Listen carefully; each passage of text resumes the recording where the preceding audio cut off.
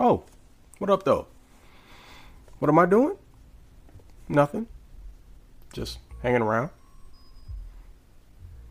NFL season got kicked off last night on Thursday Night Football, and the defending world champ, Kansas City Chiefs, took an L to the apparent upstart Detroit Lions. Am I shocked? Can't say that I am.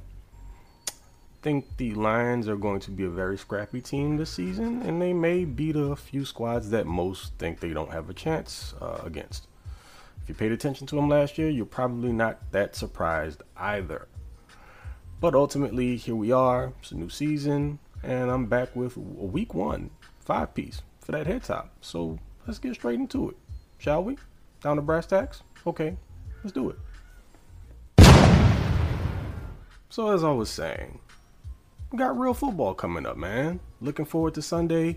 I am a freaking football junkie, a nerd of sorts, pigskin connoisseur. And I'm going all the way from today through Sunday. I mean, I watch high school football. You got college action on Saturday, leading into Sunday when the big boys kick off. Mike Tirico. Brother. Step up to the podium, man. The Chargers delegation would like a word. I know you didn't, on national television last night, say that there's an asterisk next to the Detroit Lions win over the Chiefs. You said that. Interesting, because you attributed it to Pat Mahomes not having Travis Kelce, the defense not having Chris Jones, and I found that quite interesting because, just last season, certain team in Los Angeles suffered a rash of injuries, both offensively and defensively, and their star quarterback not only had to contend with wide receivers missing and him throwing to, Uber drivers and, no offense, fast food workers, guys on the street picking up trash. He also had a bum, non-throwing shoulder, and some busted ribs. But I didn't see too many people shooting him bail, because at the end of the year, it was all about how they lost and how his numbers weren't great and all that other stuff. They couldn't wait to pile on. But you, sir, Mr. Professional, with millions of people watching, decided that that's how you wanted to end the broadcast. Well, guess what? We ain't having it. I'm calling it out. Other people are too. You, sir, should be ashamed. And that's enough on that. It's time to get into the 5, because I'm not spending very much more time on you. You need to go sit in the corner, my man. Ultimately, you need to sit down for a little bit. Go slap on the wrist there. Hopefully you'll be better for it. You got years of experience. There's no excuse for that, but moving right along. Now that we're done with the clown talk, on to number 1. Who's the master? I think enough is being made of this matchup on Sunday between Brandon Staley and Vic Fangio. Question is it going to fall into the vein of the famous, more popular teacher versus student battles? Got your Anakin Skywalker versus your Obi-Wan Kenobi, Mr. Miyagi versus Daniel, then there's Neo and Morpheus, Rocky versus Tommy Gunn. How about Bruce Leroy versus Shonuff? Does that qualify? Some of y'all may not even know what the hell that is, but don't worry about it. The Last Dragon, by the way. Do yourself a favor. Cult classic. Check it out. Most of Vic's disciples haven't fared extremely well in the NFL, and that's saying a lot. His system's become extremely popular, and Brandon Staley seemed to have it down to a science. Well, at least when he was with the Rams. But I think what we're learning is in order for it to operate properly, it requires certain players in specific positions, and you could argue that the Chargers may not necessarily have all of the key components. We'll see how guys, particularly in the defensive front, step up to the plate and hopefully change that, because they were on the come up at the end of last season, performing much better than they were to start the year. And will that cross over into a new year? Maybe, maybe not. But what you do have here are healthy bodies, which I think make all the difference in the world. So it's one of the matchups that I'm definitely looking forward to, and hopefully Brandon can come out on top. Leave Vic in the dust a little bit. Sliding right into number 2. Interior decoration. Now, in previous pods, I'm sure you've heard me say on multiple occasions that this year I am particularly excited about interior offensive line play from the Chargers, which is something that I can't say that I've had the pleasure of ever being able to claim. Like ever. I mean, they've had some decent offensive lines in the past, but can't ever say that I was really looking forward to watching center and guard play. But it's different this year because you got Zion Johnson moving back to his natural left guard position, Corey Linsley in the middle, of course, and Jamari Sawyer moving over to right guard after playing more than admirably at left tackle last year in cleanup duty for the babyface bully who was out with injury. And he's got the beard and goatee thing going now, so I guess I still got to come up with a new nickname. We'll figure that out later. But the guy that makes it all go really is Linsley. Helping to call protections, which takes a lot off of Herbert's plate and allows the guys to the left and right of him to really get busy and do their thing. Sawyer is more of a road grader, straight ahead guy who's going to be able to plow through guys, and Zion's a blend of athleticism and strength.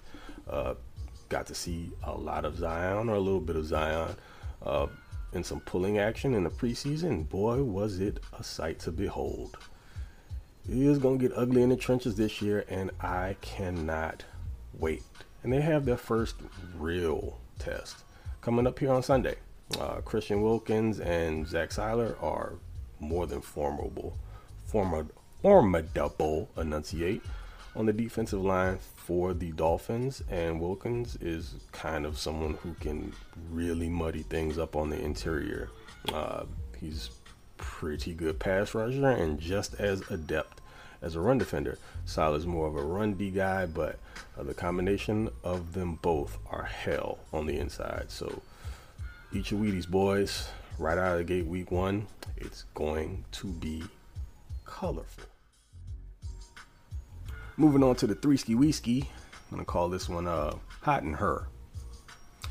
And that's because as I sit here recording this, it doesn't appear that Teron Armstead is going to be available to go on Sunday, which means Tua's going to be under fire pretty much all game long, especially if the Dolphins find themselves in a trailing position and have to pass the ball to get back into the game. That offense is predicated upon timing and rhythm, particularly in the passing game, due to Tua's limitations athletically. They look to get the ball out quickly into the playmakers' hands. You guys know this. Tyreek Hill, Jalen Waddle, and allow them to do their thing, and the complement of other guys as well. Would not be surprised this time around to see them maybe get a little bit more into the screen game, utilize the run game a little bit more, because they definitely gave up on it last year, and it was to their detriment. This time around, I could see them making some adjustments, but ultimately, at the end of the day, I don't think Tua's arm got any stronger this offseason, nor do I believe he got any more athletic. Actually, he's looking a little portly, so take that for what it's worth. But here's the thing. He's also had an offseason to practice against the architect of that very same defense that beat up on him last year, because his DC now is Vic Fangio. So I'm sure that they've been going over all the intricate details of the defense, and maybe he'll make some improvements here and there. But back to my original point. If they find themselves in a shootout or having to come from behind, Tua could be a sitting duck. Ducks, Dolphins. This is what we're doing now. All right, it's low-hanging fruit. Moving along. Don't worry about it. And I guess I should call this one Patience Pays. So, yeah, that. Number 4. So, I mean, we talked about it a little bit already. The Vic Fangio scheme and what it entails. And yeah, Justin Herbert's had experience for the last 3 years going against that in training camp as well. But here's the thing. kind of flies in the face of what the Chargers said they want to be as an offense with Kellen Moore moving forward, and that's to be a little bit more vertical, right? Push the ball down the field. The only catch here is that the Fangio scheme, too high shell with lighter boxes, is a little bit more predicated towards eliminating the explosive plays down the field. Kind of got to pick your poison there. And the Chargers are going to have to maybe exercise a little bit more patience. I'm sure they'll take their shots, but they'll have to set them up. Which means I would personally like to see the run game be established. And then they dink and dunk underneath and intermediate to get, semi-chunk plays. And then set it up with play action. What you want to do is force those safeties to have to come up. And you can't do that if you haven't established a run. Got to make them respect it. It appears, based on the construction of the offensive line now, that is very much a reality. I fully expect the Chargers to do that. The last thing we want to see is them coming out and trying to toss it all around the yard, because whether you want to admit it or not, the Dolphins have a pretty decent secondary, even without Jalen Ramsey. So take your time, dink and dunk, and if you guys get a little frustrated because it's a lot of what you've seen here in the last couple of years, particularly last year, I get it. But just know that they're probably working towards something bigger, because now you have an offensive coordinator that understands play calling progression and making adjustments. So we should all be very, very, very thankful for that. And maybe cut them a little slack early in the game if you don't see Herbert bombing the ball 50, 60 yards down the field early, okay? Cool. Capiche? Awesome. As the 5-piece evolves, right? Probably mix some things up here and there and do some stuff a little bit differently. So for number 5, what I think every week during the season is what this particular piece will be is dedicated to the guy that I think is going to show out in that week's game. So going forward, this is going to be called Guess That Gangster. And my selection for this game is going to be Mikey Vato Davis. I expect him to do a whole lot of what he did last season again this year. And what the Chargers deployed him, or the way that they deployed him last season, was that they aligned him to the boundary a lot. So whatever receiver on that side was his guy, he manned him up. And they would also take the safety to that side and move him in closer to the box. And there were also occasions where the middle linebacker at that time was Drew Tranquill would literally bail into the middle of the intermediate portion of the field right on the snap. And it just kind of condenses and jumbles everything up on the inside where Tua likes to throw the ball, and it forced him to have to move and throw towards the numbers on the outside, which is his weakness. But Vato played a tremendous game. Now, aside from the fact that he gave up like a 71-yard touchdown because he tripped over his own feet, otherwise it would have been maybe arguably a gimme INT, played very well. And when you have a dude that's 6'2" that can run with the likes of a Tyreek Hill or a Jalen Waddle, and maybe they are a step or two faster than him, but the fact that he has so much length helps to make up for that, you're at a real advantage. You can do some damage defensively with that. So, again, Vato, you're the gangster this week. Prove me right. So we're going to end it there. But wait a minute. How about this? I didn't give a game prediction, right? I'm going to roll with Chargers 27, Dolphins 20. So we'll see how things go. Until the next one, catch us on After Hours after the game on Sunday. We'll be chopping up everything that took place, and hopefully my prediction comes to fruition. But until then, y'all take it easy. It's your boy. Catch y'all later. Gone.